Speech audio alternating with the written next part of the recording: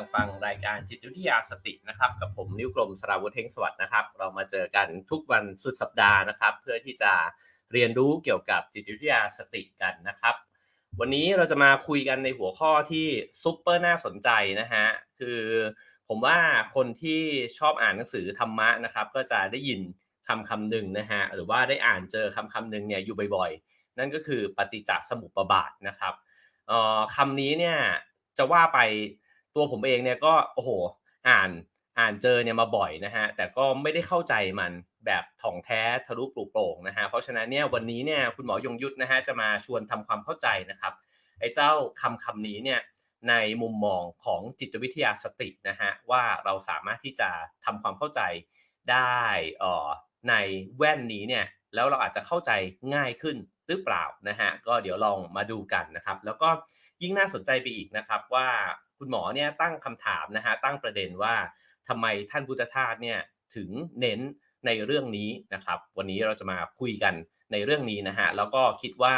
ไม่ใช่แค่จะได้เรียนรู้ในเชิงธรรมะเท่านั้นแต่เราอาจจะได้เรียนรู้นะครับว่าไอ้เจ้าวงจรที่ทำให้เกิดความทุกข์เนี่ยในใจเรานะครับมันเกิดขึ้นจากอะไร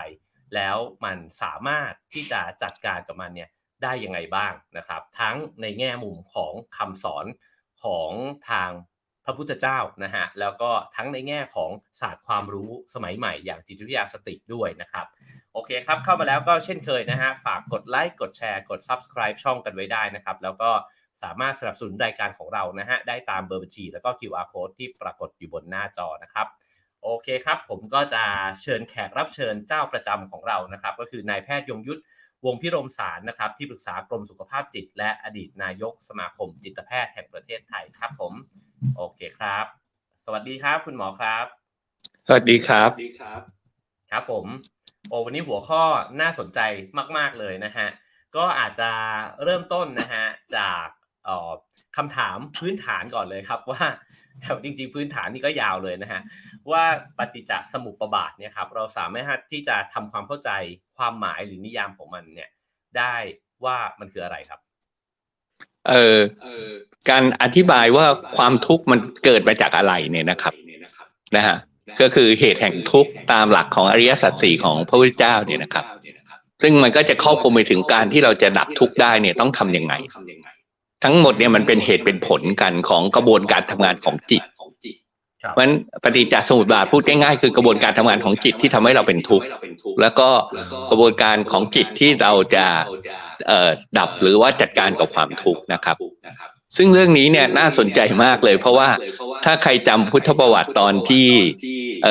พระสารีบุตรพระโมคคัลลานะมาบวชได้เนี่ยก็คือไปเห็นปัญจวัคคีย์รูปหนึ่งคือพระอัสสชินะครับแล้วก็เห็นรู้สึกว่าท่านมีแบบหน้าตาท่าทางอะไรที่แบบดูแบบเป็นคนที่เป็นภิกษุที่แบบมีความสุขนะก็เลยไปถามว่าท่านเรียนรู้ท่านปฏิบัติยังไงอะไรเงี้ยพระอัสสชิก็บอกก็เนี่ยมีคำพูดถ้าพูดง่ายๆแบบภาษาปัจจุบันคือปัญหาทั้งหลายเกิดแต่เหตุถ้าเราจะจัดการกับปัญหาได้ก็ต้องจัดการที่ต้นเหตุปรากฏว่าเรื่องนี้ทำให้แบบพระสารีบุตรเลยนะแล้วก็ไปคุยให้กับเพื่อนสนิทคือพระโมคคัลลานะแล้วก็บอกว่าเนี่ยเราต้องไปหาพระพุทธเจ้าซึ่งเป็นคนที่สอนเรื่องนี้แล้วก็นี่ฮะเป็นจุดตั้งต้นของ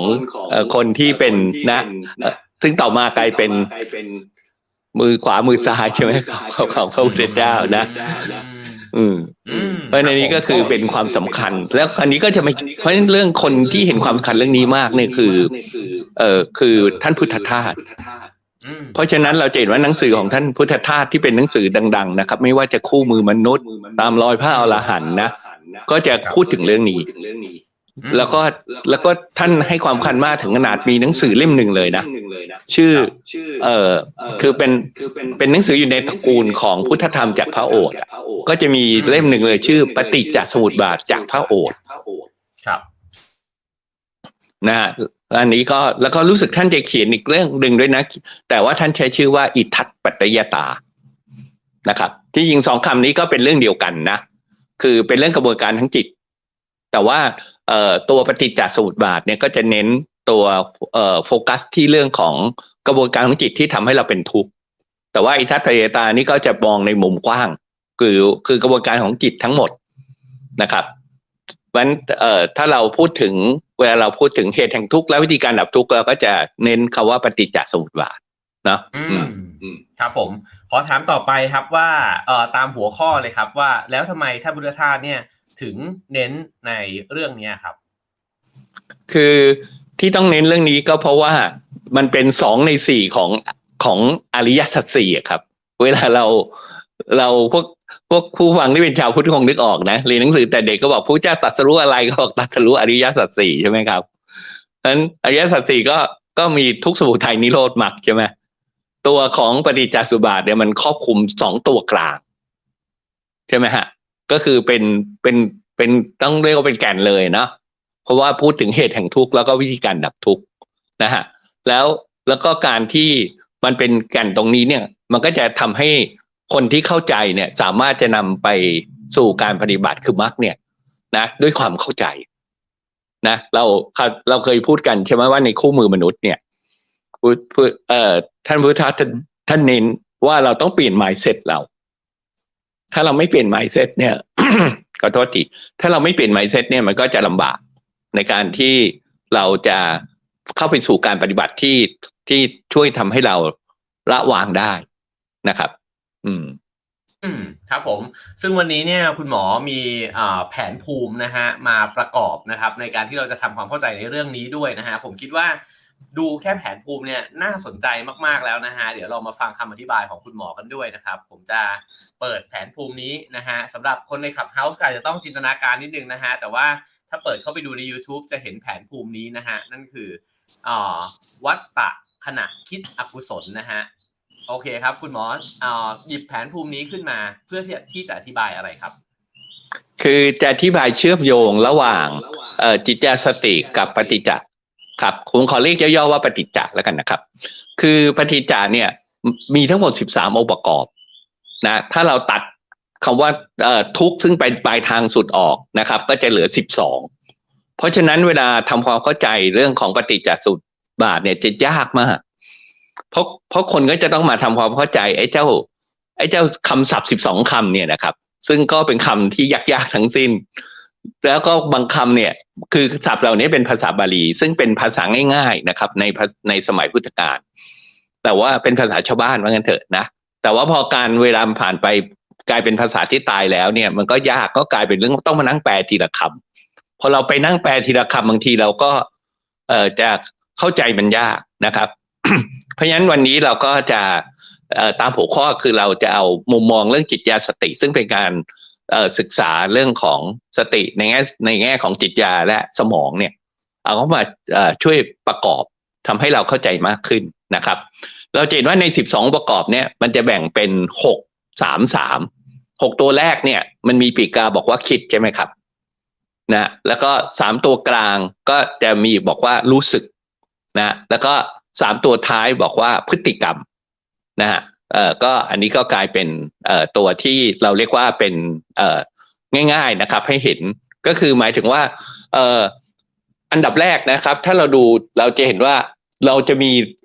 พื้นฐานเดิมในจิตใต้สำนึกของเราก่อนก็คืออวิชชาความไม่รู้โลภโกรธหลงทั้งหลายเนี่ยนะครับซึ่งมันจะคอยปรุงแต่งจิตนะของเรา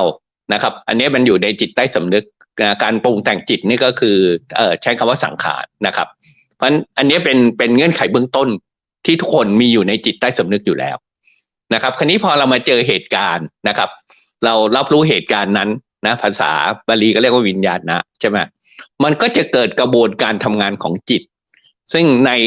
ในภาษาจิตสติเนี่ยกระบวนการทำงานของจิตก็คือกระบวนการทำงานของสมองนะครับเพราะสมองเนี่ยเป็นโครงสร้างนะของการทำงานของจิตใจนะครับนะมันก็จะมี3องค์ประกอบ3ตัวทำงานต่อเนื่องกันนะครับก็คือนามรูปนะกายที่ทำกายที่เป็นจิตเนี่ยถ้าพูดง่ายๆคือสมองนั่นเองใช่ไหมครับเพราะสมองเนี่ยเป็นรูปแต่ว่าสมองเนี่ยทำหน้าที่เกี่ยวกับเรื่องของความรู้สึกนึกคิดนะครับเพราะฉะนั้นนามรูปเนี่ยคือสมองก็จะทำงานโดยอะไรครับก็ทำงานประมวลข้อมูลจาก รูปเสียงกลิ่นรสและใจที่นึกคิดนะเราก็จะเรียกว่าอายตนะใช่ไหมครับคราวนี้การประมวลเนี่ยมันก็ต้องเชื่อมโยงสัมพันธ์กันเพราะว่าสมองมันและการทำหน้าที่ต่างๆของจิตใจเนี่ยมันต้องเชื่อมโยงสังเคราะห์ประมวลใช่ไหมครับอันนี้ในภาษาของทางโบราณเรียกว่าผัสสะทั้งกระบวนการทั้ง3ตัวเนี้ยทำงานร่วมกันก็เป็นการทำงานของสมองมันก็จะเกิดกลายเป็นความรู้สึกที่เราเรียกว่าเวทนาความรู้สึกนั้นถ้ามันก็จะรุนแรงขึ้นกลายเป็นความทยานอยากนะโกรธมากก็อยากจะต่อว่าอยากจะทำร้ายเขาอยากมากก็อยากจะหาหนทางให้ได้มาอะไรอย่างเงี้ยนะครับซึ่งพวกเนี้ยเขาตัณหาเนี่ยมันจะเป็นอุปทานคือสิ่งที่เรายึดติดละนะความยึดติดนี้ก็จะนำไปสู่ตัวพฤติกรรมนะพฤติกรรมนั้นเนี่ยถ้ามองในแง่ปฏิจจ์แบบไม่ข้ามภพข้ามชาติซึ่งท่านพุทธทาสท่านจะเน้นตรงนี้นะครับคือเป็นเรื่องของชีวิตจิตใจในขณะหนึ่งเนี่ยมันก็จะว่าเป็นพฤติกรรมนะมันก็จะเป็นภพชาติชรามรณะใช่ไหมก็คือภพก็คือพฤติกรรมเกิดขึ้นชาติก็คือมันดำเนินไปนะอย่างสมมติเราโกรธเราก็จะเกิดนะพฤติกรรมแล้วก็ดำเนินไปแล้วก็ในสุดก็มันก็หมดไปเพราะก็คงไม่มีใครโกรธไปเป็นชั่วโมงหรือเป็นวันเป็นเดือนอะไรอย่างนี้ใช่ไหมครับอันนี้ก็คือเป็นภพชาติชรามรณะของความคิดและพฤติกรรมที่เกิดขึ้นนะครับซึ่งอันนี้มันก็คือความทุกข์มันก็จะออกมาเป็นนะอย่างที่เขาบอกว่าร้องไห้คำควรนะวิตกกังวลอะไรต่างๆนะครับพูดจาไม่ดีอะไรต่างๆเหล่านี้นะครับพวกนี้ก็กลายเป็นพฤติกรรมที่แสดงถึงให้ความทุกข์ของเราเดี๋ยวจะและพฤติกรรมนี้มันก็จะกลับเข้าไปเก็บสะสมอยู่ในจิตใต้สำนึกของเราอะไรอย่างเงี้ยนะครับจะขออนุญาตขมวดตรงนี้สักนิดนึงนะครับเพราะว่าโอ้โหอันนี้ผมว่าต้องค่อยๆเป็นค่อยๆไปเลยนะเพราะก็อาจจะไม่ใช่เรื่องง่ายเหมือนกันนะครับอาจจะกรุ๊ปปิ้งนิดนึงนะครับคุณหมอทำชาร์ตนี้มาเนี่ยทำให้เข้าใจง่ายมากนะฮะก็คือมันเป็นกระบวนการนะครับที่เชื่อมร้อยกันเนี่ยของ3ส่วนด้วยกันก็คือคิดแล้วพอคิดเนี่ยมันจึงนำมาซึ่งความรู้สึกนะฮะแล้วก็นำไปสู่พฤติกรรมนะครับไอ้เจ้ากระบวนการคิดเนี่ยเมื่อกี้ที่คุณหมอเล่าเนี่ยก็คือการที่สมองเนี่ยมันทำงานนะฮะแต่ก่อนที่สมองจะทำงานเนี่ยมันต้องรับรู้เหตุการณ์เนี่ยมาก่อนนะครับแล้วก็ถ้าเราลองดูไปตามวงจรเนี้ยนะฮะในหน้าจอนี้เนี่ยก็จะเห็นว่ามันเริ่มต้นนะครับจากการที่ตัวอวิชชาเนี่ยก็คือไม่รู้อะไรมาก่อนนะฮะแล้วก็เกิดสังขารขึ้นมามีการปรุงแต่งพอการปรุงแต่งเกิดขึ้นนะครับแล้วก็เกิดวิญญาณขึ้นก็คือรับรู้เหตุการณ์เนี่ยสมองเนี่ยเริ่มทำงานอยู่นะครับจากนั้นเนี่ยก็เริ่มไปสู่ความรู้สึกนะฮะก็คือรู้สึกนึกคิดนะครับรู้สึกว่าอะไรต่างๆนานานะครับแล้วก็สะท้อนออกมาเนี่ยผ่านพฤติกรรมสิ่งเหล่านี้เนี่ยเกิดขึ้นเป็นวงจรแล้วก็เกิดขึ้นตั้งอยู่ดับไปนะฮะซึ่งอันนี้ผมขอถามคุณหมอต่อนะครับเพราะว่าตามความเข้าใจของผมเนี่ยท่านพุทธทาสเนี่ยเหมือนจะตีความภพชาติเนี่ยว่ามันไม่ใช่ว่า1ชีวิต60ปี80ปีของเราแต่ว่ามันเป็น1วงจรความรู้สึกเนี่ยที่มันเกิดขึ้นแล้วก็ดับไปแล้วเดี๋ยวเราก็จะเข้าสู่อีกชาติภพนึงเนี่ยอันนี้คือความเข้าใจผิดหรือถูกครับผมอันนี้เป็นการเข้าใจที่นักวิชาการทางด้านพุทธธรรมทั่วโลกจะเห็นพ้องต้องกันว่าเป็นแบบนี้ครับก็คือว่าคือเป็นที่ชัดเจนโดยเฉพาะยิ่งถ้าสอบทานระหว่างพระไตรปิฎกในสูตรต่างๆที่พระเจ้าพูดถึงเรื่องนี้นะเพราะว่าพระเจ้าไม่ได้พูดถึงปฏิจจสมุปบาทหนเดียวท่านพูดเยอะมากแล้วก็พูดถึงพูดใน4แบบถ้าเรา4แบบนี้มาสังเคราะห์รวมกันเราจะรู้เลยว่าสิ่งที่พระพุทธเจ้าพูดเนี่ยนะเป็นเรื่องของสภาวะขณะนี้เองในแต่ละสภาวะในแต่ละสภาวะจิตที่เรากำลังประสบกับเรื่องราวที่ทำให้เราแบบว่ามีอารมณ์มีความเครียดอะไรต่างๆอยู่เนี่ยนะครับ4แบบนี้เนี่ยที่จริงเมื่อกี้นี้คุณพูดไปแล้ว2แบบนะเพราะว่าแบบแรกนี่ก็คือต้นใช่ไหมจากสิ่งที่อยู่ในจิตใต้สำนึกจนทั้งออกมาเป็นพฤติกรรมใช่ไหมฮะแล้วตอนที่เมื่อกี้นี้คุณอธิบายสรุปเนี่ยอธิบายย้อนกลับนะว่าเนี่ยแล้วย้อนกลับจากตรงกลางนะครับแต่จริงๆถ้าย้อนกลับแต่ต้นก็คือไอ้พฤติกรรมเราก็มาจากความรู้สึกก็มาจากความคิดใช่ไหมอันนี้ก็คือสิ่งที่พระเจ้าพูดในแบบที่2แบบที่3เนี่ย คือแบบ1แบบ2เนี่ยจะเห็นว่าค่อนข้างเป็นเชิงทฤษฎีเยอะนะเรื่องนี้เนี่ยทำให้ทั่วโลกเนี่ยนักวิชาการเนี่ยนับถือพระพุทธเจ้ามากในมุมนี้เพราะคนคือนักวิชาการทางด้านจิตวิทยากับศาสตร์สมองก็นึกไม่ออกเพราะสมัยก่อนซึ่งเราแบบไม่มีเครื่องมืออะไรเลยนะในทางด้านของจิตวิทยาและสมองเนี่ยทำไมแบบพระเจ้าถึงได้เข้าใจเรื่องนี้อันนี้ก็เพราะว่าท่านได้พัฒนาจิตจนกระทั่งมีความสามารถในการเขาเรียก introspective นะคือมองจิตตัวเองได้อย่างเข้าใจนะแต่เห็นว่ามันเป็นภาคทฤษฎีเยอะมากนะคือมีรายละเอียดเยอะมากนะครับซึ่งรายละเอียดเหล่านี้ก็เป็นที่ยอมรับของศาสตร์ปัจจุบันนะว่าจิตมันทำงานสมองมันทำงานอย่างนั้นจริงๆคราวนี้พระเจ้าจะมีวิธีพูดอีก2แบบที่จะให้เข้าใจง่ายขึ้นคือพูดในเชิงประสบการณ์นะท่านก็จะตัดแต่ตัว6องค์ประกอบท้ายนะครับก็คือท่านจะพูดเริ่มจากเรื่องของความรู้สึกก่อนโดยเฉพาะอย่างยิ่งเรื่องของตัณหาอุปาทานเนี่ยเราจะพบบ่อยมากเลยที่พระเจ้าบอกว่าเนี่ยเพราะตัณหาอุปาทานเนี่ยมันทำให้เราเกิดนะการกระทำต่างๆพฤติกรรมต่างๆที่ทำให้เราเป็นทุกข์นะครับอันนี้ก็คือเป็นเหตุแบบย่อคือเอาตัวประสบการณ์เพราะทุกคนจะรู้อะพอพูดถึงว่าเรามีความรู้สึกโกรธมากแล้วก็ยึดติดกับความโกรธนั้นเราก็จะแสดงพฤติกรรมโกรธถูกไหมครับอันนี้ทุกคนจะเห็นได้นะเพราะฉะนั้นถ้าแสดงแบบอย่างย่นย่อเนี่ยพระเจ้าจะพูดแค่นี้เองคือพูดว่าเหตุเนี่ยมันมาจากตัณหาอุปาทานเพราะเราเห็นบ่อยๆนะครับว่าเนี่ยเวลาที่พระท่านเทศหรือบทสวดอะไรเนี้ยนะก็จะพูดถึงเรื่องเนี่ยตัณหาอุปาทานว่าเป็นเหตุแห่งทุกข์นะครับอันนี้คือเป็นการพูดอย่างย่อแล้วพระเจ้าก็จะพูดถึงการดับอย่างย่อการดับอย่างย่อนี่ก็คือเริ่มต้นจากตัวก็คือจะทำให้ง่ายขึ้นคือมาโฟกัสที่เรื่องของตัวของความรู้สึกนั่นเองนะว่าไอ้เจ้าความรู้สึกเนี่ยเป็นจุดตั้งต้นถ้าเราของการที่นำไปสู่ความทุกข์นั้นถ้าเราแบบว่าสามารถที่จะรู้เท่าทันมีสติกับเวทนาได้นะครับไอ้ความรู้เท่าทันเนี่ยมันก็จะทำให้ไอ้การปรุงมันก็จะทำให้การปรุงแต่งก่อนหน้านี้นะมันสามารถที่จะบดไปได้อันนี้ก็เป็นวิธีการของการที่แบบอธิบายให้เห็นอย่างย่อว่าการที่เราจะดับนะเมื่อกี้เป็นภาคของเหตุใช่ไหมครับอันนี้เป็นภาคของดับว่าถ้าเราดับที่เวทนาได้ก็จะไปดับต้นทางทั้งหมดครับผมขออนุญาตถามตรงนี้ผมว่าตรงนี้น่าสนใจมากเพราะว่ามันเป็นการพอย่อปุ๊บเนี่ยมันดูเข้าใจง่ายขึ้นมากเลยนะครับคุณหมอก็เลยขอเจาะไปทีละส่วนนะฮะเพราะว่าอันนี้เนี่ยคุณหมอแจกแจงออกมาเนี่ยตามวงจรเนี่ยนะครับว่าเวทนาตัณหาอุปาทานนะครับขอพูดด้วยคำที่มันง่ายขึ้นครับว่าเวทนาเนี่ยจริงๆแล้วมันคืออะไรแล้วมันถึงนำไปสู่ความรู้สึกแล้วก็นำไปสู่การยึดติดในความรู้สึกนั้นเนี่ยครับเวทนามันเริ่มต้นยังไงก่อนนะครับเวทนาก็อย่างเวลาเราเจอสิ่งที่ไม่ชอบใช่ไหมเอาง่ายที่สุดเลยนะมันก็จะเกิดกระบวนการปรุงแต่งแล้วมันจะออกมาเป็นความรู้สึกตั้งแต่เริ่มเล็กๆคุณข้องหมองใจก่อนโกรธใช่ไหมแล้วก็โกรธมากอันนี้เป็นตัณหาละนะและที่เราโกรธมากแต่เราก็จะยึดติดกับสิ่งที่เรากำลังโกรธเช่นเราคิดว่าคนนี้ทำไม่ดีกับเราเราก็จะยึดติดจริงๆเลยว่าเรารู้สึกว่าเขาทำไม่ดีกับเราซึ่งที่จริงสิ่งที่เขาทำเนี่ยเขาอาจจะไม่ได้จงใจทำไม่ดีกับเราก็ได้ก็จะมีปัญหาของเขาเองนะก็อาจจะทำด้วยเหตุปัจจัยต่างๆนะมันมีงานวิจัยทางจิตวิทยาอันหนึ่งในของฝรั่งที่น่าสนใจมากนะนิกรมเขาบอกว่าคนฝรั่งเนี่ยเจอกันต้องเซย์ good morning good afternoon อะไรเงี้ยคือต้องทักกันน่ะมันเป็นแบบมันเหมือนกับคนไทยเจอกันต้องสวัสดีอะไรเงี้ยใช่ไหมถ้าเจอกันไทยเจอกันไม่สวัสดีมันก็จะรู้สึกไอ้นี่มันยังไงกันนะอะไรเงี้ยใช่ไหมเขา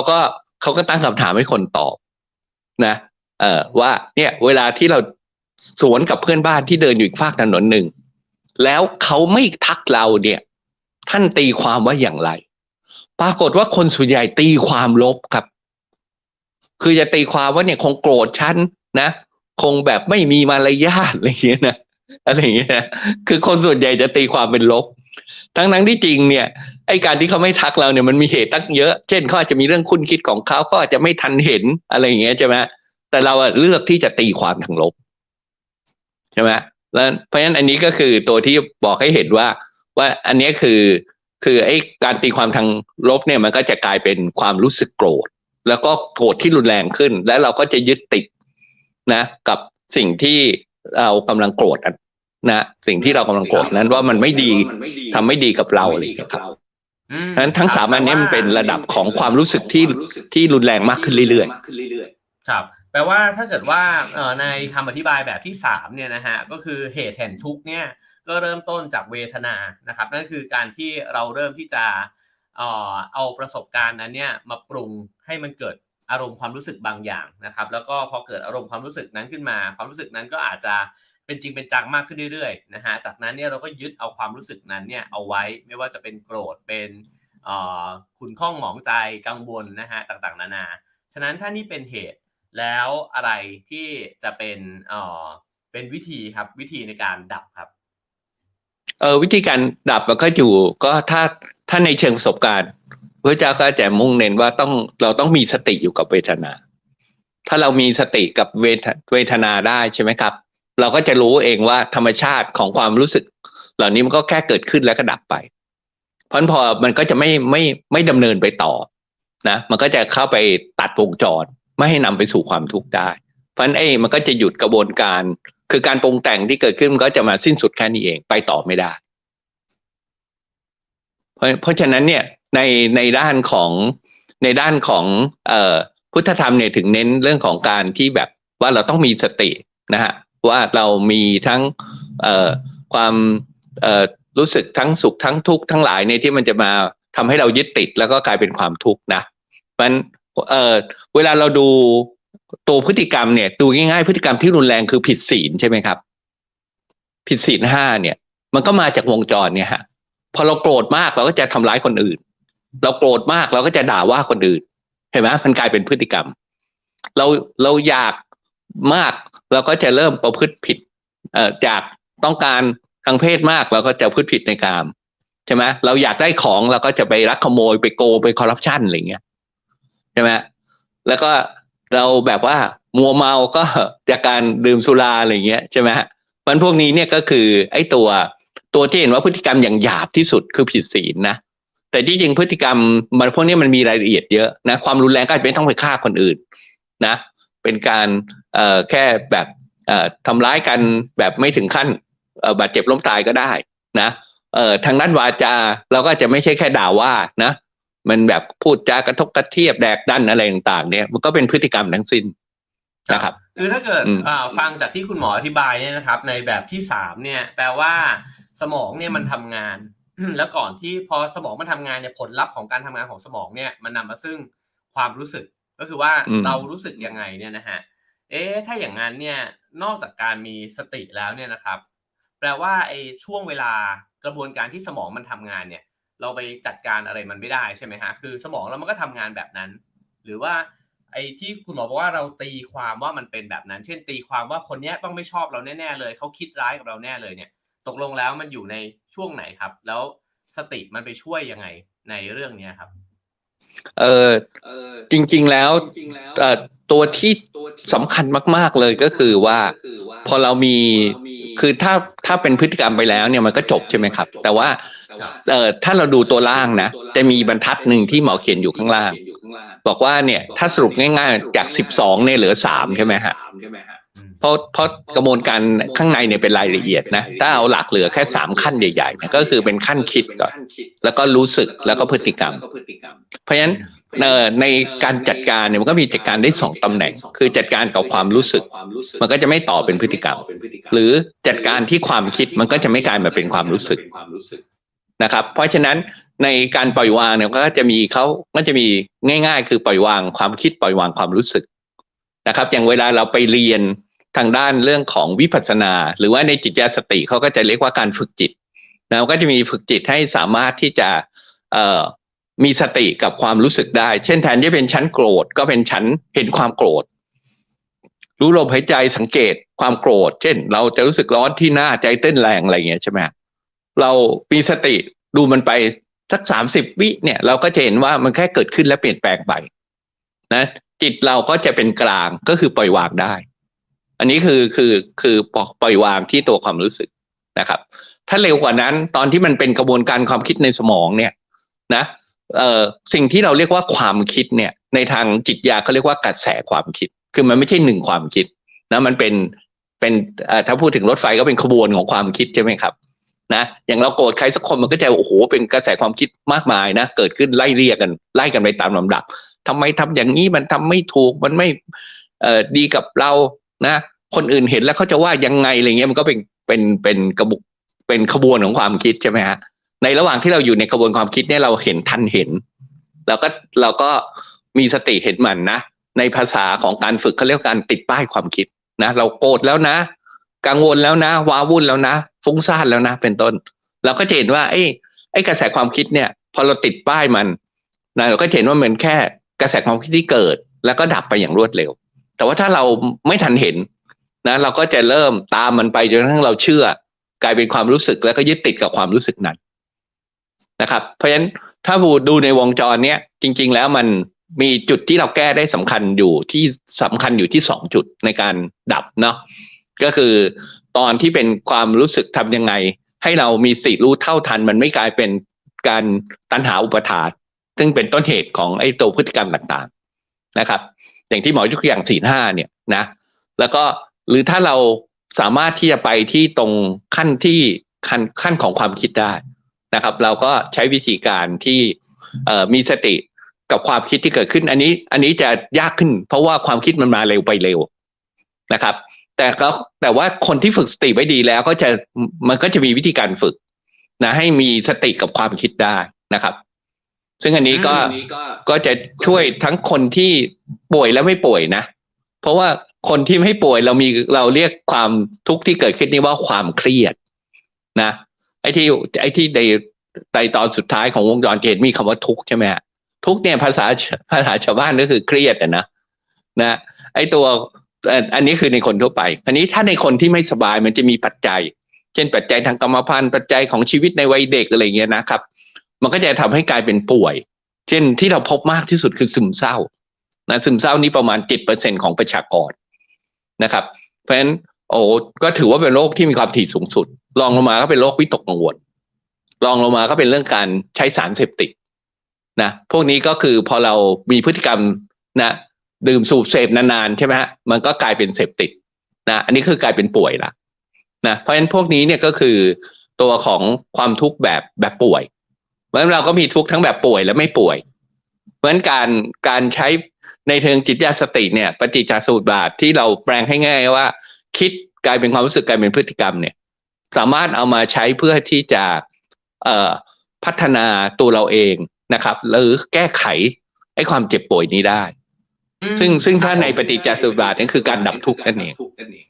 ครับอันนี้ชัดเจนมากๆนะฮะขอพาย้อนกลับไปดูวงจรนี้นะครับเมื่อกี้คุณหมอพูดถึงเหตุแห่งทุกข์นะครับถ้าในฉบับย่อเนี่ยก็คือว่ามันไปเริ่มต้นเนี่ยนะฮะ คือไปโฟกัสเนี่ยตรงส่วนของความรู้สึกนะครับก็คือเวทนาตัณหาอุปาทานนะครับการก่อเกิดความรู้สึกบางอย่างขึ้นการที่ความรู้สึกนั้นเป็นตัวเป็นตนเพิ่มมากขึ้นนะครับแล้วก็การยึดติดในความรู้สึกนั้นที่เราตีความเองนะฮะแล้วคุณหมอก็บอกว่าถ้าเกิดว่าเหตุแห่งทุกข์เนี่ยมันเกิดตรงนี้เนี่ยวิธีในการดับทุกข์เนี่ยมันคือการที่เราไปตัดวงจรนี้เนี่ยได้2จุดด้วยกันจุดที่1ก็คือตัดวงจรตรงเวทนานะครับก็คือว่ารับรู้ทันความรู้สึกที่มันเกิดขึ้นหรืออาจจะแปะป้ายความรู้สึกก็ได้นะครับว่าเราโกรธแล้วนะฮะถ้าเห็นตรงนั้นแล้วก็มีสติกับตรงนั้นเนี่ยก็จะดับวงจรนี้ได้กับอีกจุดหนึ่งนะครับก็คือไปตัดในกระบวนการของความคิดนะฮะแต่อันนี้อาจจะยากกว่าแต่ถ้าเกิดว่าฝึกมาดีเนี่ยก็จะตัดได้เช่นกันว่าเรากำลังรู้สึกก็คือกำลังคิดเนี่ยไอ้แล้วกระแสความคิดเนี่ยนะฮะมันกำลังก่อเกิดอยู่ภายในสมองของเรานะครับแล้วก็พอมันตัดแบบนี้ปุ๊บเนี่ยจะไม่นำไปสู่พฤติกรรมที่เป็นลบนั่นก็คือว่าไอ้เจ้าชาติภพนั้นเนี่ยมันก็จะจบลงไปนะฮะอารมณ์ความรู้สึกต่างๆเนี่ยมันเกิดขึ้นแล้วก็ตั้งอยู่แล้วก็ดับไปในลักษณะนั้นนะครับตรงนี้หมอขออธิบายเพิ่มเติมนิดนึงนะครับคุณเอกคือจริงๆแล้วเนี่ยสำนวนของจิตญาสติเนี่ยเขาจะใช้คำว่าติดป้ายความคิดพินิจความรู้สึกคือ2อันนี้จะไม่เหมือนกันคือขั้นตอนของความคิดเนี่ยมันมาเร็วไปเร็วเราต้องทันเห็นมันอย่างรวดเร็วก็แค่ติดป้ายนะพอติดป้ายบอกว่าโกรธแล้วนะเนี่ยเราก็จะเห็นเลยว่าไอ้กระแสความคิดโกรธมันแค่เกิดขึ้นและดับไปนะครับแต่ว่าถ้าเป็นความรู้สึกเนี่ยความรู้สึกมันจะอยู่ให้เราเห็นระยะหนึ่งนะเพราะฉะนั้นเราก็ต้องใช้วิธีพินิจความรู้สึก แล้วก็ความรู้สึกที่เราดูได้ง่ายเนี่ยคือความรู้สึกทางกายที่มันสะท้อนความรู้สึกทางใจใช่ไหมฮะอย่างทุกคนลองภาพนึกออกเวลาเราแบบโกรธใครสักคนโอ้โหมันจะหน้าร้อนใจสั่นอะไรอย่างเงี้ยใช่ไหมท้องไส้ปั่นป่วนอะไรอย่างเงี้ยนะเวลาที่เราจะขึ้นพูดสาธารณะที่หรือต้องขึ้นพรีเซนต์ให้กับเจ้านายอะไรอย่างเงี้ยนะโอ้โหมันจะใจเต้นแรงมือเย็นอะไรอย่างเงี้ยนะครับท้องไส้ปั่นป่วนอะไรอย่างเงี้ยใช่ไหมแต่ละคนก็อาจจะมีปฏิกิริยาของแบบทางกายที่มันเป็นที่เป็นความรู้สึกทางกายที่สะท้อนความรู้สึกทางจิตเพราะฉะนั้นโดยหลักก็คือเราใช้ตัวนี้เป็นตัวที่เราพินิจก็คือดูความรู้สึกนี้โดยเฉลี่ยที่เขาศึกษากันเนี่ยประมาณ30วินาทีเราจะเห็นว่าไอ้ความรู้สึกนี้มันก็แค่เกิดขึ้นและเปลี่ยนแปลงไปคือคำว่าอนิจจังเนี่ยมันไม่ใช่เป็นความคิดมันเป็นสติที่เราเห็นที่เรามีประสบการณ์เห็นจริงว่า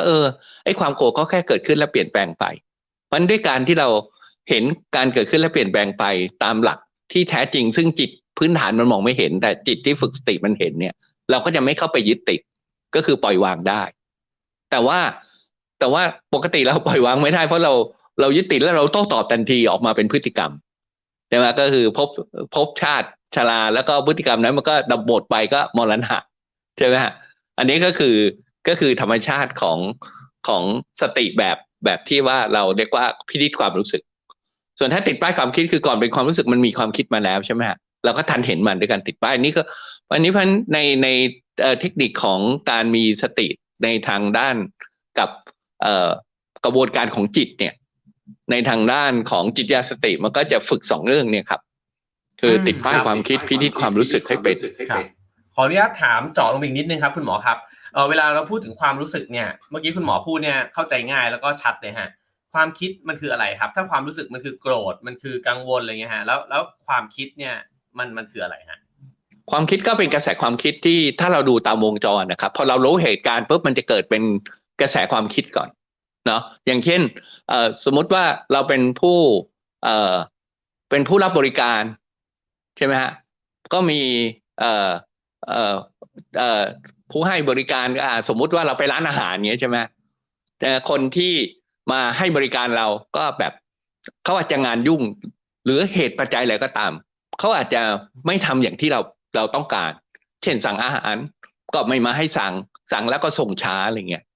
มันจะเกิดความคิดขึ้นมาก่อนจากเหตุการณ์เนี้ยนะมันจะมีกระบวนการของในสมองขึ้นมาก่อนนะว่าเอ๊ะทำไมมัน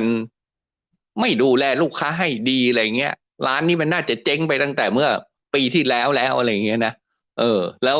เนี่ยคนอื่นทำไมมากินกันเยอะแยะ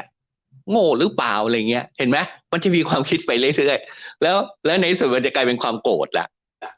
นะพอโกรธแล้วก็จะเริ่มออกท่าออกทางละออกนะออกน้ำเสียงเรียกผู้จัดการมาต่อว่าอะไรเงี้ยนะครับมันก็ว่าไปตามโปรเซสโอเคนี่เห็นภาพเลยครับทีนี้เราคุยกันมา3แบบแล้วนะฮะก็คือวงกลมใหญ่นะครับปฏิจจสมุปบาทเนี่ยทั้งในแบบทวนเข็มแล้วก็ตามเข็มนาฬิกาแล้วเมื่อกี้คุณหมอก็คือบอกว่าแบบย่อเป็นแบบที่3นะฮะที่ไปโฟกัสที่ความรู้สึก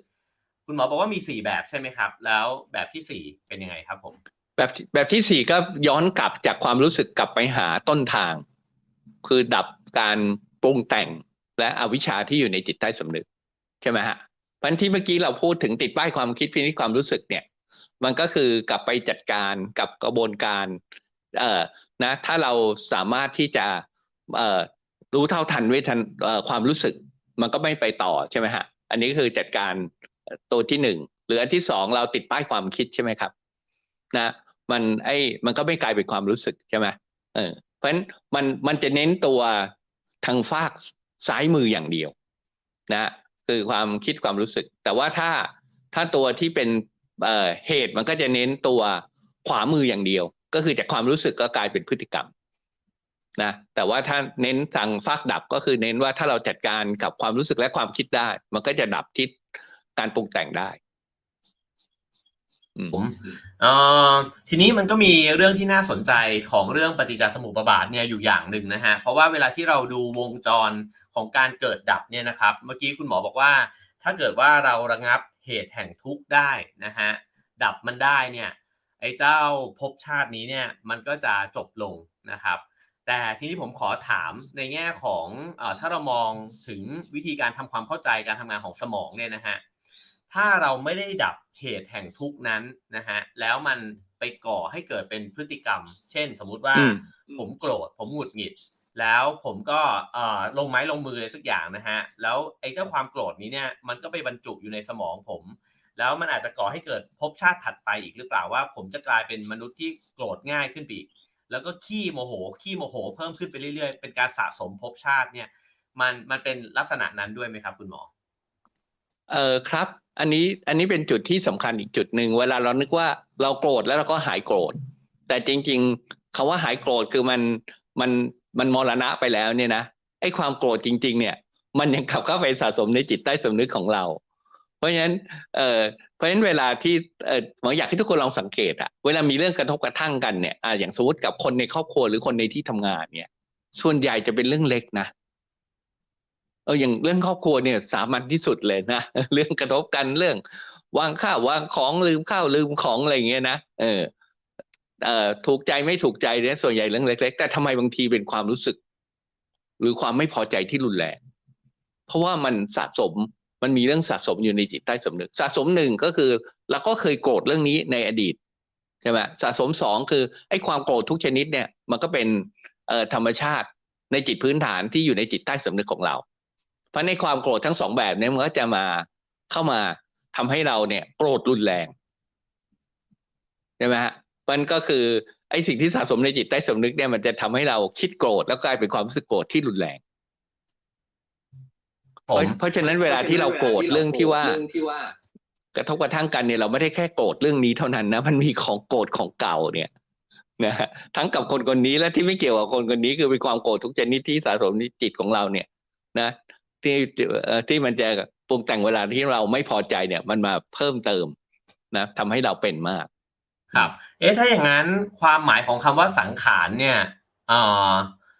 มันคืออะไรครับสังขารวิญญาณเนี่ยครับมันถ้าแปลเป็นคำที่เข้าใจง่ายเนี่ยมันคืออะไรครับคุณหมอจริงๆก็คือการปรุงแต่งความคิดนะครับจริงๆแล้วสังขารเป็นคืออย่าลืมว่าคำในมนุษย์เนี่ยมันมีข้อจำกัดนะเพราะเราไม่มีคำเพียงพอกับสิ่งที่เกิดขึ้นนะเพราะฉะนั้นคำหนึ่งเราจะเห็นอยู่เสมอใช่ไหมว่ามันมีความหมายหลายอย่างนะอย่างแล้วหมอถามบอกข้าวเย็นคุณเอว่าข้าวเย็นคืออะไรอ่ะ แปลว่าข้าวมันไม่ร้อนหรือว่าแปลว่าอาหารเย็นใช่ไหมคือคำเรามันไม่เพียงพอเพราะฉะนั้นในพจนานุกรมมันถึง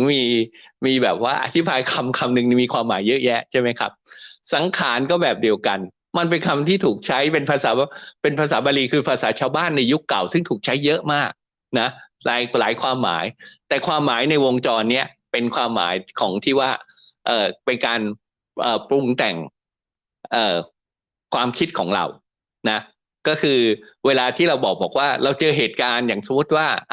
สมมติหมอเจอคนไข้มาสายเนี่ยเวลาเราเจอคนไข้มาสายเนี่ยเราตีความยังไง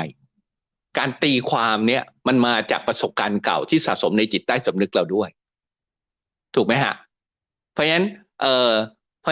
ถ้าจะให้พูดง่ายขึ้นนิดนึงคือสังขารคือการตีความโอเคครับเราตีความแบบนี้ตีความว่าเนี่ยคนไข้ไม่รับผิดชอบอะไรเงี้ยนะทั้งที่คนไข้มาสายนี่มีเหตุ108ครับผมน่าสนใจฮะเพราะว่าผมเห็นในชาร์ตของคุณหมอเนี่ยคุณหมอโยงไปถึงจิตใต้สำนึกนะฮะเมื่อกี้คำอธิบายก็ตอบคำถามเลยนะครับว่าคือการตีความที่มันมาจากจิตใต้สำนึกที่สะสมจากประสบการณ์เก่านะครับคือจริงๆอยากจะชวนคุยออกไปนอกวงจรสักนิดหนึ่งนะฮะไม่แน่ใจว่าเป็นคำถามที่มันจะถูกหรือผิดนะฮะแต่พอฟังแบบนี้แล้วเนี่ยมันชวนให้นึกถึงคำอีกคำหนึ่งก็คือคำว่ากรรมคือไอ้วงจรนี้เนี่ยพอเราจากคิดไปสู่รู้สึกไปสู่พฤติกรรมใช่ไหมครับกรรมเนี่ยพฤติกรรมเนี่ยก็คือการกระทำไอ้เจ้ากรรมนี้เนี่ยมันจะนำไปสู่วงจรถัดไปเนี่ยด้วยหรือเปล่าครับคุณหมอคือผมคำถามก็คือว่าถ้าเราตัดวงจรได้ก่อนที่เราจะแอคชั่นเนี่ยนะฮะก่อนที่เราจะกระทำอะไรบางอย่างไปเนี่ยส่งผลยังไงกับการที่เราปล่อยให้วงจรมาดำเนินต่อไปครั้งแล้วครั้งเล่าเนี่ยมันเป็นการสะสมกรรมของเราหรือเปล่าครับจำเรื่องคู่มือมนุษย์ที่เราคุยกัน ตอนเอพิโซดที่13ซึ่งก็เป็นเรื่องของเป็นหนังสือของท่านพุทธทาสได้ใช่ไหมว่าในคู่มือมนุษย์เนี่ยท่านพุทธทาสท่านพูดถึงแบบอริยสัจสี่และท่านก็มาโฟกัสเรื่องการพัฒนาจิตให้มีระดับ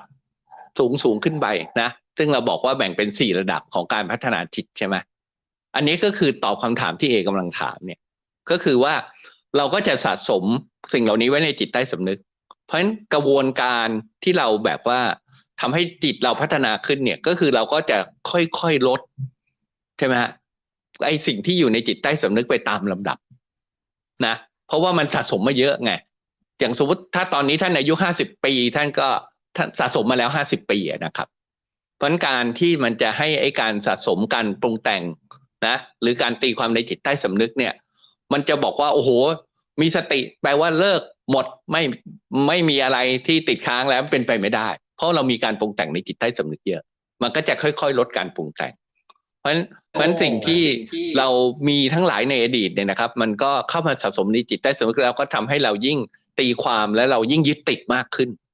โอ้โหผมชอบคำอธิบายนี้มากเลยคือมันเหมือนกับทำให้เห็นว่าแต่ก่อนนี้เนี่ยคือเราไม่รู้แหละว่าชาติภพเนี่ยคือหมายถึงว่าถ้าผมตายไปแล้วเนี่ยมีชาติหน้าหรือเปล่าอันนี้ไม่ทราบนะครับแต่ว่าในความเชื่อของหลายคนก็อาจจะบอกว่ามีนะฮะแต่ว่าในวงจรที่เล็กไปกว่านั้นเนี่ยก็คือว่าชาติภพที่อยู่ในชีวิตเดียวเนี่ยนะฮะก็อารมณ์เกิดขึ้นแล้วก็นำไปสู่พฤติกรรมแบบนี้ครับคำอธิบายของคุณหมอเมื่อสักครู่นี้เนี่ยมันทำให้เห็นว่าจริงๆแล้วเนี่ยกรรมเก่าของเราเนี่ยมันไม่ใช่กรรมในชาติที่แล้วที่ไกลโพ้นน่ะแต่มันอาจจะเป็นกรรมเก่าจากเมื่อวานจากสัปดาห์ก่อนจากเดือนที่แล้วแล้วก็จากปีที่แล้วเนี่ยมันสะสมอยู่ในจิตใต้สำนึกของเรานะครับแล้วก็นำไปซึ่งวิธีการคิดแพทเทิร์นการคิดแบบเดิมๆอ่ะเช่นคิดลบก็จะคิดลบแบบเดิมโกรธคนนี้ก็โกรธคนนี้แบบเดิมนะฮะนำไปสู่การปรุงให้เกิดความรู้สึกแบบเดิมนำไปสู่พฤติกรรมแบบเดิมซึ่งไอ้วงจรแบบนี้เนี่ยก็คือวงจรไม่รู้จบนะฮะของการซ้ำกรรมตัวเองเนี่ยไปเรื่อยๆเพราะฉะนั้นสิ่งที่คุณหมอกำลังพูดอยู่เนี่ยมันคือการตัดกรรมด้วยเหมือนกันนะฮะถ้าพูดในมุมนี้สามารถที่จะพูดในลักษณะนั้นได้ไหมครับใช่ครับที่จริงสิ่งที่เห็นสรุปเมื่อกี้เนี่ยหมอว่าคือสิ่งที่พระเจ้าท่านพูดในสมัยนั้นแบบภาษาบาลีอ่ะคือภาษาบาลีเป็นภาษาชาวบ้านมันก็ฟังง่ายๆไงแต่ทุกวันนี้มันฟังยากเพราะบาลีเป็นภาษาที่ตายแล้วใช่ไหมเพราะเวลาเราฟังเราต้องมานั่งตีความทุกคำเลยอ่ะในสมัยนั้นน่ะมันไม่มีใครมาตีความเหมือนกับคำหมอบอกว่าข้าวมันก็ไม่มีใครต้องตีความแบบภาษาปัจจุบันใช่ไหมฮะโกรธก็ไม่ต้องตีความใช่ไหมแต่เดี๋ยวแต่ว่าในเพราะสมัยก่อนคำว่าโลภะโทสะโมหะไม่ต้องตีความอวิชชาไม่ต้องตีความสังขารไม่ต้องตีความนะวิญญาณะไม่ต้องตีความทุกอย่างมันเป็นคำแบบปกติของเขาอยู่แล้วไงใช่ไหมเป็นคำที่ชาวบ้านทุกคนก็ใช้อ่ะใช่ไหมเพราะคนสมัยก่อนถึงแบบว่าหันมาปฏิบัติธรรมมากเพราะว่าพระเจ้าพูดง่ายแล้วก็พูดให้คนเนี่ยสามารถเข้าใจได้แล้วก็นำไปสู่การปฏิบัติได้ใช่ไหมฮะแต่ว่าทำไมเราบอกโอ้ยบางคนนะอ่านปฏิจจสมุปบาทนะกลายเป็นหนุนหัวนอนคืออ่านไปแล้วก็งงหลับไปอะไรเงี้ยนะหลับไปพร้อมกับปฏิจจอะไรเงี้ยโอ้แต่วันนี้ฟังคุณหมอทำให้เข้าใจเรื่องนี้เนี่ยกระจ่างเพิ่มมากขึ้นนะครับก็เลยอยากจะถามต่อไปอีกสักนิดนึงฮะว่าแล้วถ้าเป็นแบบนี้เนี่ยในกระบวนการทำงานของสมองเนี่ยนะฮะถ้าเราสามารถที่จะอาจจะเรียกได้ว่าตัดกรรมก็ได้เนี่ยนะครับหรือว่าเราเปลี่ยนพฤติกรรมของตัวเองเนี่ยด้วยการเท่าทันความรู้สึกแล้วก็ความคิดของเราเนี่ยนะครับมันจะส่งผลต่อการทำงานของสมองเราเนี่ยยังไงบ้างครับก็ในการศึกษาของการฝึกสมาธิฝึกสตินะครับมันจะพบเลยว่าสมองมันมีการเปลี่ยนแปลงชัดเจนนะซึ่งมันก็จะอธิบายได้กับไอ้ตัว6องค์ประกอบที่อยู่ในซีกซ้ายที่เป็นเรื่องการทำงานของสมองนะก็คือคือสมองส่วนที่เป็นส่วนความรู้สึกนึกคิดของเราเนี่ยนะครับมันจะมีการเปลี่ยนแปลงที่สำคัญอยู่4ด้านใช่ไหมฮะด้านแรกก็คือจะเห็นว่าไอ้ส่วนสมองส่วนที่คุมความรู้สึกจะทำงานน้อยลงก็คือเราจะโกรธเราจะว้าวุ่นเราจะขุ่นข้องหมองใจอะไรต่างๆเหล่านี้นะครับน้อยลงนะครับเพราะว่าอันนี้เป็นการทำงานของสมองนะเมื่อเรามีสติแล้วก็กระบวนการคิดที่เราทำให้เรามีความคิดวิจารณ์มาควบคุมความรู้สึกก็จะทำงานดีขึ้น นะคือทำงานดีขึ้นในถ้าพูดในเชิงอีกมุมกลับหนึ่งก็คือเอ่อคือเราควบคุมมันได้ดีขึ้นนะใช่ไหมฮะควบคุมความรู้สึกต่างๆได้ดีขึ้นนะความรู้สึกทางลบได้ดีขึ้นแล้วการที่จิตมันมีสติเนี่ยมันจะทำให้เราแบบจดจ่อสิ่งต่างๆได้ดีขึ้นเพราะจิตพื้นฐานเนี่ยมันจะวอล์กแวกได้ง่ายนะเพราะสมองที่เกี่ยวข้องกับเขาเรียก default mode คือเกี่ยวข้องกับไอ้โหมดที่เราไม่ตั้งใจโหมดเมออะไรต่างๆเนี่ยนะมันก็จะทำงานไปในทิศทางที่เราให้จดจ่อดีขึ้นแล้วก็ตัวสุดท้ายคือมันจะมีสมองส่วนหนึ่งเขาเรียก insular lobe ซึ่งอยู่ลึกลงไปในสมองมันจะสมองส่วนนี้จะเกี่ยวข้องกับการที่เรามีความเห็นอกเห็นใจมีคุณภาพจิตที่ดีอะไรเงี้ยพวกนี้ก็จะทำงานดีขึ้นเพราะการปัจจุบันเนี่ยมันอย่างที่หมอเน้นหลายครั้งว่าเรื่องของการฝึกสมาธิฝึกสติเนี่ยมันไม่ได้เป็นเรื่องของแค่พฤติกรรมมันอธิบายถึงกระบวนการเปลี่ยนแปลงในสมองได้แล้วก็อธิบายได้แม้กระทั่งกับคลื่นสมองอย่างเวลาเรานั่งสมาธิเนี่ยคลื่นสมองจะไปเหมือนกับคลื่นสมองแบบพักแบบตอนที่เรานอนหลับแต่จริงๆแล้วเราตื่นขณะเรานั่งสมาธิเราตื่นใช่ไหมว่ามันเป็นคุณภาพจิตที่ดีมากคือว่าพักจิตโดยที่ยังรู้ตัวตลอดเวลาส่วนเวลาที่เราปฏิบัติวิปัสสนาหรือมีสติกับจิตของเราเนี่ยนะมันก็จะขึ้นสมองมันก็จะออกมาเป็นขึ้นสมองที่มีความถี่สูงคือแสดงถึงความจดจ่อแล้วก็จะมีความถี่สูงพิเศษเขาเรียกขึ้นแกมมาซึ่งปกติเราจะไม่ค่อยพบในสมองทั่วไปในการทำงานของสมองทั่วไปคือเนี่ยมันแสดงถึงว่าสมองต่างๆมันมีการทำงานร่วมกันดีขึ้นเช่นสมองส่วนหน้าที่ทำหน้าที่วิจัยและการตัดสินใจส่วนสมองส่วนหน้าสุดก็จะไปควบคุมสมองส่วนอารมณ์ที่อยู่ลึกลงไปได้ดีขึ้นใช่ไหมฮะสมองส่วนที่เป็นส่วนที่มีความเมตตามีความเห็นอกเห็นใจนะก็จะมาทำงานร่วมกันกับสมองส่วนคิดและวิจารณญาณดีขึ้นใช่ไหมสมองส่วนที่ทำหน้าที่ของการจดจ่อก็จะมาทำงานร่วมกันนะกับสมองส่วนที่เราแบบคิดตัดสินใจได้ดีขึ้นอะไรเงี้ยเพราะมันอันนี้คือสิ่งซึ่งแบบมันให้เห็นถึงว่ามันมีการเปลี่ยนแปลงของสมองชัดเจนเมื่อเราฝึกครับผมจะขออนุญาตถามคำถามที่อาจจะดูแบบว่าไปสุดทางเลยนะฮะคือจากวงจรที่คุณหมออธิบายมาทั้งหมดนี้และการเปลี่ยนแปลงของการทำงานของสมองเนี่ยนะฮะที่เกิดจากการฝึกสติของเราเนี่ยถ้าเราจะพยายามจะอธิบายครับว่าถ้าอย่างนั้นเนี่ยนิพพานคืออะไรคือถ้าเราปฏิบัติตามสิ่งเหล่านี้ฝึกตนไปเรื่อยๆเนี่ยสภาวะพ้นทุกข์เนี่ยมันอธิบายได้ด้วยการทำงานของสมองแบบไหนครับคุณหมอคือพอ mindset เราเปลี่ยนใช่ไหมครับคือสมัยก่อนเราไปเชื่อว่าที่เรามีทุกข์เพราะคนอื่นสองเราไปมีทุกข์เพราะว่ากรรมเก่าเรามีทุกข์เพราะว่าเพราะว่าแบบเหตุนู้นเหตุนี้นอกตัวเรานะก็พอเรามี mindset ที่ถูกนะว่ามันมาจากจิตของเราเองที่มีการปรุงแต่งนะเพราะฉะนั้นเราก็อย่าไปยึดติดกับความคิดที่ผิดอย่าไปยึดติดกับพิธีกรรมนะอะไรต่างๆที่มันไม่ได้แก้ปัญหาเนี่ยเราก็จะเริ่มฝึกจิตของเรานะการฝึกจิตของเราก็ฝึกจิตขั้นสูงกว่าพักจิตอย่างมีคุณภาพด้วยสมาธิแล้วก็ให้จิตทำงานอย่างมีสตินะสติก็จะเริ่มสติในกายก่อนสติในกายนี่มันมีข้อดีคือหนึ่งมันเป็นต้นทางเพราะเราเจอเหตุการณ์ต่างๆเนี่ยถ้าเรามีสติในการทำกิจต่างๆขับรถอย่างมีสติกินข้าวอย่างมีสติมันก็จะทำให้เราแบบนอกจากจะไม่วอกแวกแล้วเนี่ยเราจะควบคุมอารมณ์เราได้ดีขึ้นนะครับอย่างเราทุกคนลองนึกถึงเวลาขับรถนะฮะถ้าเราใช้จิตพื้นฐานนะพอใครตัดหน้ารถเราก็โมโหรถติดแล้วก็หงุดหงิดใช่ไหมฮะแต่ว่าถ้าคนขับรถที่เขามีสติเขารู้ลมใจรู้การขับรถรู้มือที่จับพวงมาลัยอะไรอย่างเงี้ยนะเขาจะไม่ใครมาขับรถตัดหน้าเขาก็จะไม่ถูกสอดแทรกด้วยความโกรธได้ง่ายรถติดเขาก็สงบไม่ว้าวุ่นใจอะไรอย่างเงี้ยนะเขาก็ทำกิจต่างๆที่ทำได้ในขณะอยู่ในรถฟังข่าวนะถือทำอะไรที่เราทำได้ไปโดยที่ไม่ต้องหงุดหงิดว้าวุ่นใจใช่ไหมครับเพราะฉะนั้นสติในกายเนี่ยมันก็จะทำให้มีประโยชน์ตรงนี้อย่างมากนะแล้วก็เวลาเราพูดจาอย่างมีสติอะไรเงี้ยนะคิดทำอะไรอย่างมีสติพวกนี้เนี่ยคิดพูดทำอย่างมีสติเนี่ยนะอันนี้มันก็จะทำให้เราเผชิญกับเหตุการณ์ได้ดีขึ้นแต่ยังไงก็ตามทุกคนต้องมีภาวะที่ยุ่งยากใจแล้วเราก็เกิดความคิดลบความรู้สึกลบเราก็สามารถที่จะฝึกจิตของเราให้ติดป้ายความคิดหรือพินิจความรู้สึกให้เป็นเราก็จะเห็นเองว่ามันแค่เกิดขึ้นและเปลี่ยนแปลงไปเกิดขึ้นและดับไปจิตเป็นกลางปล่อยวางได้ นะเราก็จะเริ่มมองเห็นอีกมุมหนึ่งที่แตกต่างไปจากเดิมเพราะเดิมเราจะมองแต่ด้านลบใช่ไหมสมมุติว่าลูกน้องก็เนี่ยทำงานไม่ถูกใจเราก็จะมองเห็นด้านบวกเขาก็มีปัญหาของเขานะเขาก็มีข้อดีหรืออย่างบางอย่างนะเราก็สามารถที่จะแก้ปัญหานะที่แตกต่างไปจากเดิมได้ใช่ไหมฮะเพราะฉะนั้นการปล่อยวางไม่ใช่แปลว่าไม่แก้ปัญหานะปล่อยวางคือไม่แก้ปัญหาด้วยอารมณ์ใช่ไหมฮะเพราะว่าไอ้การแก้ปัญหาด้วยอารมณ์เนี่ยพลังงานที่ใช้ในการแก้ปัญหามันจะเยอะมากแล้วไม่ค่อยได้ผล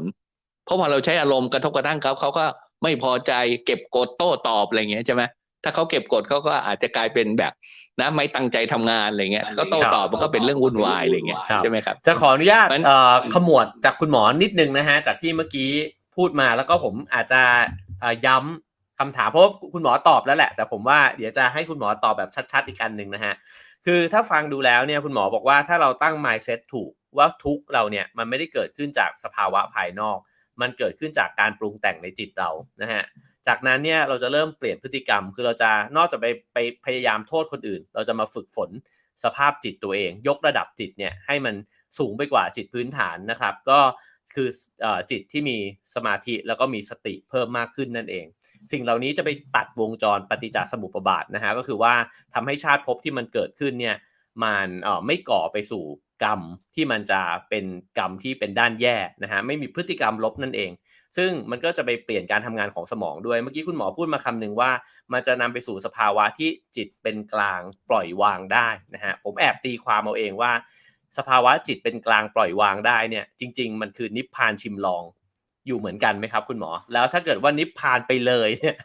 เป็นยังไงนะฮะพระอรหันต์เนี่ยเขามีสภาพการทำงานของจิตและสมองเนี่ยยังไงอะครับคืออันนี้คือระดับของการมีสติปล่อยวางได้นะถ้ามีสติปล่อยวางได้บ้างมันก็ลดความโกรธความอยากไปได้ก็เป็นการพัฒนาจิตระดับที่1ถ้าเราฟังจับตอนคู่มือมนุษย์ได้ถ้าเราสามารถปล่อยวางได้มากขึ้นโดยเฉพาะอย่างยิ่งกับเรื่องของความโกรธซึ่งตัวนี้มันจะทำร้ายทั้งใจเราแล้วปฏิสัมพันธ์กับผู้อื่นมากใช่ไหมเราก็เลื่อนระดับเป็นจิตระดับที่2ใช่ไหมแต่ความอยากก็ยังมีอยู่บ้างนะพอเราปล่อยวางได้ขึ้นไปสูงถึงขั้นที่แบบว่าจัดการกับปล่อยวางความอยากและความโกรธได้หมดอันนี้ก็เป็นจิตระดับที่3นะฮะแล้วก็แต่ว่ามันก็ยังมีพวกกิเลสละเอียดนะเช่นความฟุ้งซ่านไอ้ความเปรียบเทียบไอ้2อย่างเนี่ยโอ้โหมันแบบอยู่ลึกมากถ้าขจัดได้ก็เป็นจิตระดับที่4ซึ่งก็จะรวมทั้งไอ้ความอวิชชาทั้งปวงอะนะอันเนี้ยระดับที่4เนี่ยก็เรียกว่าพระอรหันต์โอ้โห โอ้โหวันนี้กระจ่างมากๆเลยนะฮะโอ้โหอธิบายตั้งแต่พื้นฐานสุดๆเลยนะฮะในวงจรปฏิจจสมุปบาทนะครับถ้าเกิดว่าใครฟังแล้วนะฮะผมว่าสามารถย้อนฟังได้อีกนะครับเพราะว่ามันจะเห็นกระบวนการที่คุณหมออธิบายเนี่ยชัดมากทีนี้เนี่ยผมก็เลยคิดว่ามันก็เลยเห็นความสำคัญนะครับของการที่เราจะฝึก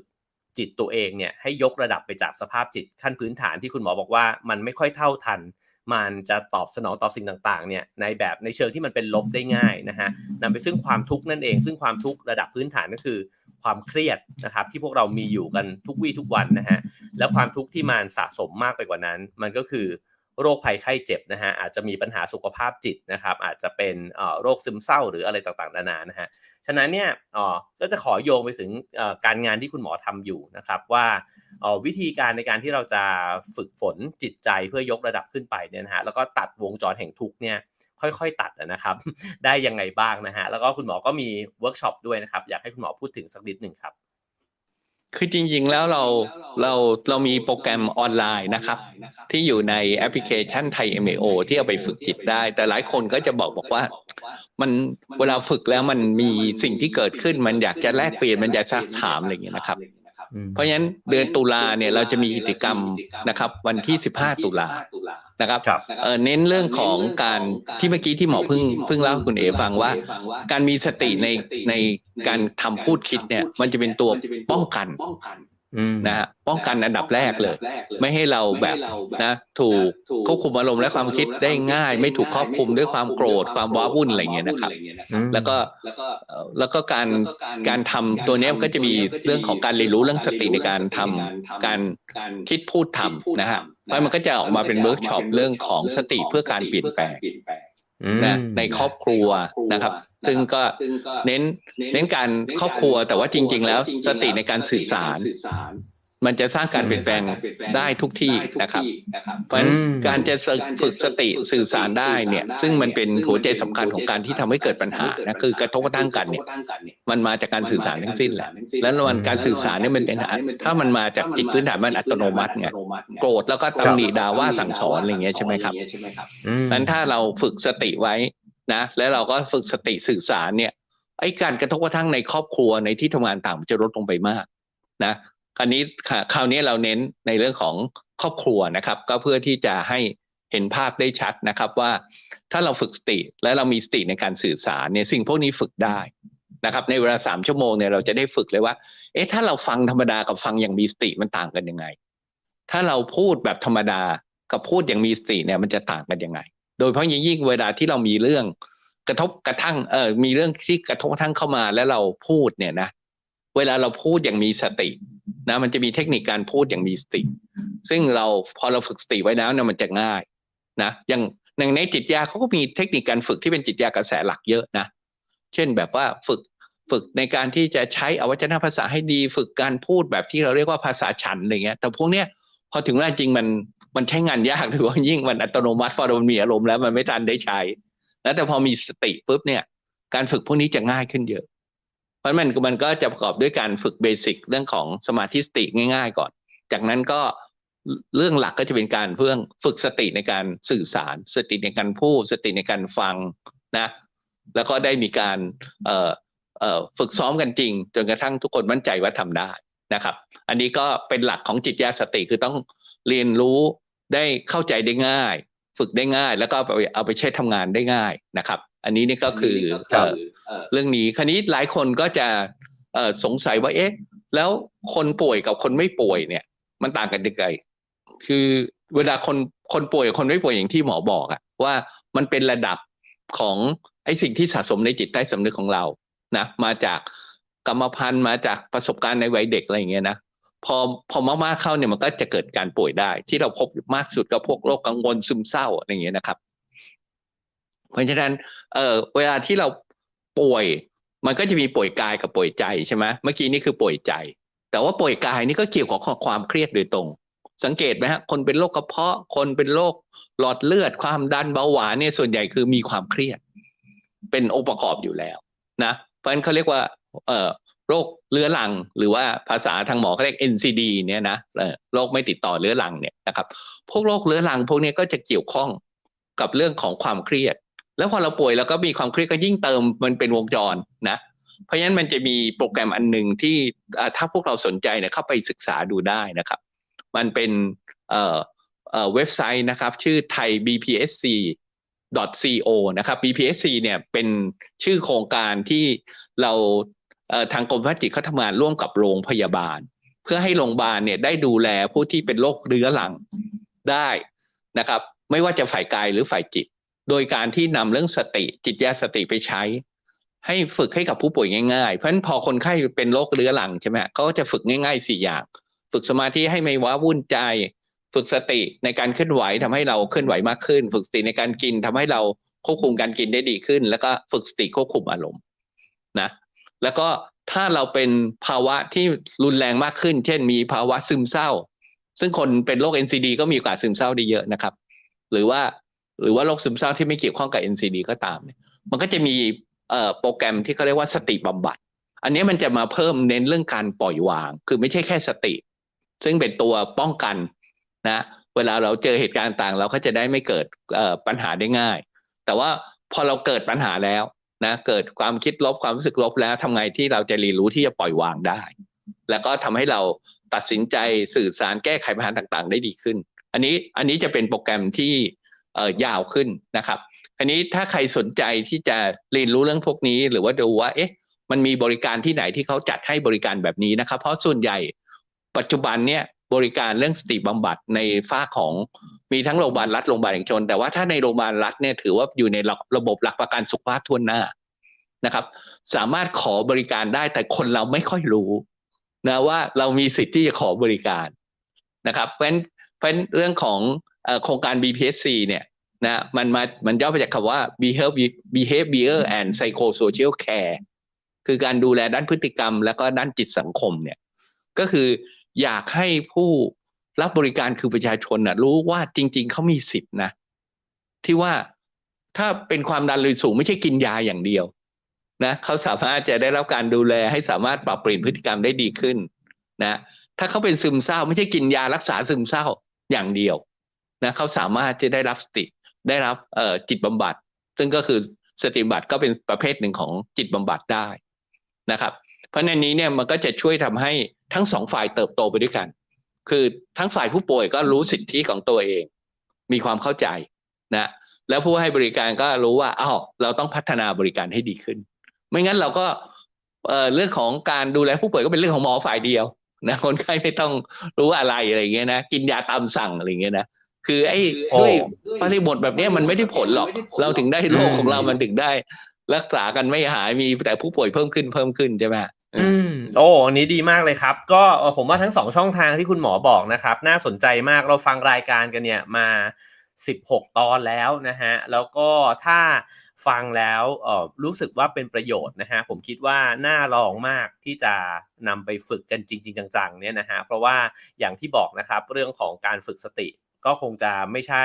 เรื่องของการฟังแล้วก็เอากลับไปคิดกันแต่ว่าจำเป็นที่จะต้องฝึกให้เกิดความเปลี่ยนแปลงเนี่ยขึ้นในสภาพจิตในการทำงานของสมองของเราเนี่ยจริงๆนะฮะเพราะฉะนั้น2ช่องทางนี้นะครับจริงๆขึ้นไว้แล้วนะฮะเวิร์กช็อปสติสื่อสารในครอบครัวนะฮะอันนี้15ตุลานะครับก็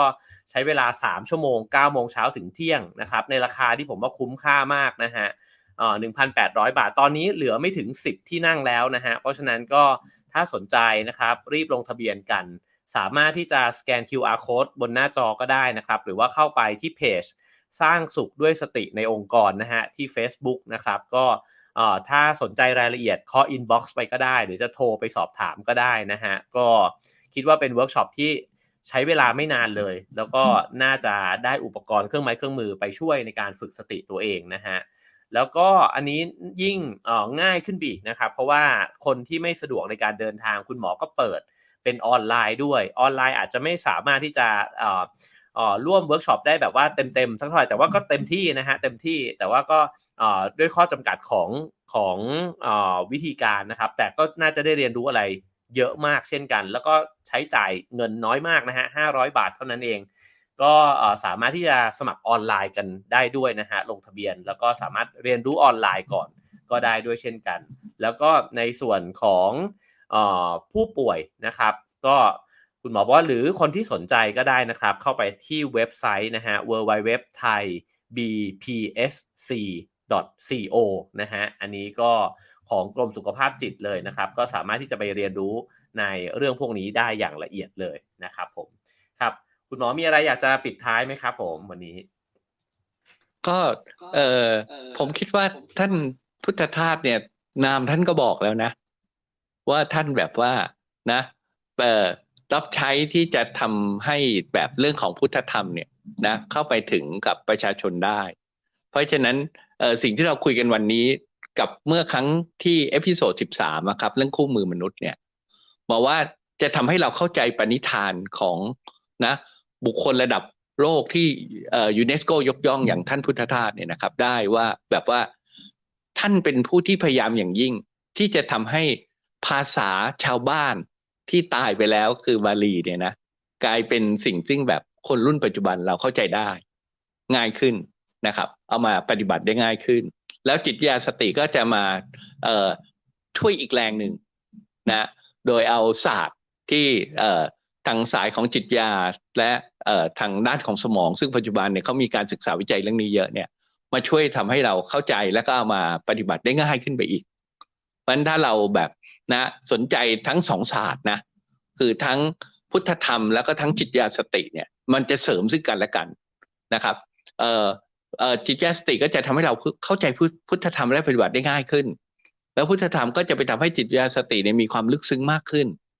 นะครับเพราะฉะนั้นผมถือว่าอันนี้เป็นโชคดีของเรามากเลยนะที่ในเมืองไทยเราเป็นเมืองพุทธเรามีพุทธธรรมอยู่แล้วใช่ไหมถ้าเรานำจิตวิทยาสติมาช่วยนะมันก็จะช่วยทำให้เราสามารถที่ใช้ประโยชน์กับชีวิตของเราชีวิตคนรอบตัวและคนในสังคมเราได้มากๆยิ่งขึ้นไปครับขอบคุณมากเลยครับคุณหมอครับวันนี้ผมก็ได้เรียนรู้อะไรเยอะมากเลยนะครับจากคำอธิบายของคุณหมอนะครับก็ขอบคุณคุณหมออย่างเป็นทางการ1รอบก่อนครับขอบคุณครับดีครับยินดีครับครับผมก็คิดว่าส่วนตัวผมเองผมปิ๊งอะไรหลายๆอย่างเลยนะฮะจากคำอธิบายของคุณหมอแล้วก็เห็นด้วยกับที่คุณหมอบอกเลยว่าบางคนอาจจะศึกษาธรรมะนะครับอ่านหนังสือธรรมะแล้วก็ผมเองละกันผมรู้สึกว่าบางครั้งผมก็งงนะฮะเพราะว่าอย่างที่คุณหมอบอกเลยว่าคำบาลีเนี่ยพอเรามาอ่านในยุคปัจจุบันนี้เนี่ยบางทีมันไม่ค่อยเข้าใจนะครับทีนี้เนี่ยพอถูกอธิบายนะครับด้วยวิธีการทำงานของสมองนะครับกระบวนการทางความคิดความรู้สึกอันนำไปสู่พฤติกรรมนะฮะในวันนี้เนี่ยทำให้เข้าใจเรื่องปฏิจจสมุปบาทเนี่ยเพิ่มมากขึ้นนะฮะแล้วก็ถ้าพูดให้ง่ายที่สุดเหมือนที่คุณหมอเกริ่นไว้ตอนต้นเลยมันก็คือวงจรที่เป็นเหตุแห่งทุกข์แล้วก็จุดที่เราจะดับทุกข์ได้ยังไงนะฮะผมเชื่อว่าวันนี้ฟังแล้วเนี่ยน่าจะเห็นว่าเหตุของทุกข์เนี่ยเกิดขึ้นจากอะไรแล้วก็จะดับมันเนี่ยตรงไหนด้วยวิธีไหนนะครับแล้วถ้าไม่ดับมันจะวนต่อไปยังไงก่อให้เกิดเหตุแห่งทุกข์เพิ่มเติมมากขึ้นหรือซ้ำแล้วซ้ำเล่าเนี่ยได้ยังไงบ้างนะฮะก็เชื่อว่าฟังเสร็จแล้วอาจจะมีความสนใจนะครับในเรื่องของการฝึกสติในแง่ของจิตวิทยาสติเนี่ยเพิ่มมากขึ้นผมขอชวนนะครับให้ย้อนกลับไปคลิก playlist นะฮะรายการจิตวิทยาสตินะครับแล้วก็ลองย้อนกลับไปดูอาจจะ EP แรกๆก็ได้โดยเฉพาะ1 2 3 EP แรกเนี่ยผมว่าเป็นประโยชน์มากนะฮะเพราะว่าจะทำให้เราเห็นนะครับว่าในศาสตร์จิตวิทยาสติเนี่ยเขาอธิบายวิธีการทำงานของสมองและความเปลี่ยนแปลงเนี่ยหลังจากที่ใครสักคนหนึ่งเนี่ยเริ่มที่จะฝึกสติเนี่ยนะครับยังไงบ้างแล้วผมว่าเร้าใจมากฮะจะทำให้เรารู้สึกว่าการฝึกสติมันอาจจะต้องใช้เวลานะครับแต่อย่างน้อยเนี่ยเริ่มตั้งแต่วันนี้มันจะค่อยๆเห็นความเปลี่ยนแปลงโกรธน้อยลงกังวลน้อยลงนะครับคิดลบน้อยลงปล่อยวางได้มากขึ้นมีความเอื้อเฟื้อเผื่อแผ่เมตตากรุณากับคนอื่นเพิ่มมากขึ้นมีความสุขในชีวิตมากขึ้นนะครับแล้วผมว่าเราจะเห็นว่าจริงๆแล้วทุกข์มันเกิดขึ้นจากใจเราแล้วเราก็สามารถลดความทุกข์ลงได้เราอาจจะได้นิพพานชิมลางเล็กๆนะครับแล้วก็อย่างที่คุณหมออธิบายเลยนะฮะว่าถ้าสามารถยกระดับไปได้เรื่อยๆนะครับคุณภาพจิตก็จะยกระดับขึ้นไปได้เรื่อยๆด้วยเช่นกันวันนี้เป็นการที่คุยแล้วรู้สึกว่าปิ๊งว่าอ๋อนิพพานในแง่การทำงานของสมองเนี่ยถูกอธิบายแบบนี้นี่เองนะครับขอบคุณทุกคนเลยนะฮะที่ฟังกันมาถึงตอนนี้วันนี้คนฟังเยอะมากเลยนะครับแล้วก็ถ้าชอบก็ฝากแชร์นะฮะฝากไลค์ฝากกด Subscribe ช่องกันไว้นะครับแล้วก็สามารถสนับสนุนรายการของเรานะฮะได้ตามเบอร์บัญชีแล้วก็ QR Code ที่ปรากฏอยู่บนหน้าจอนะครับผมขอบคุณทุกคนครับเดี๋ยวพบกันอีกครั้งในครั้งหน้านะฮะจะโปรโมทล่วงหน้านะครับและพบกันครับสวัสดีครับ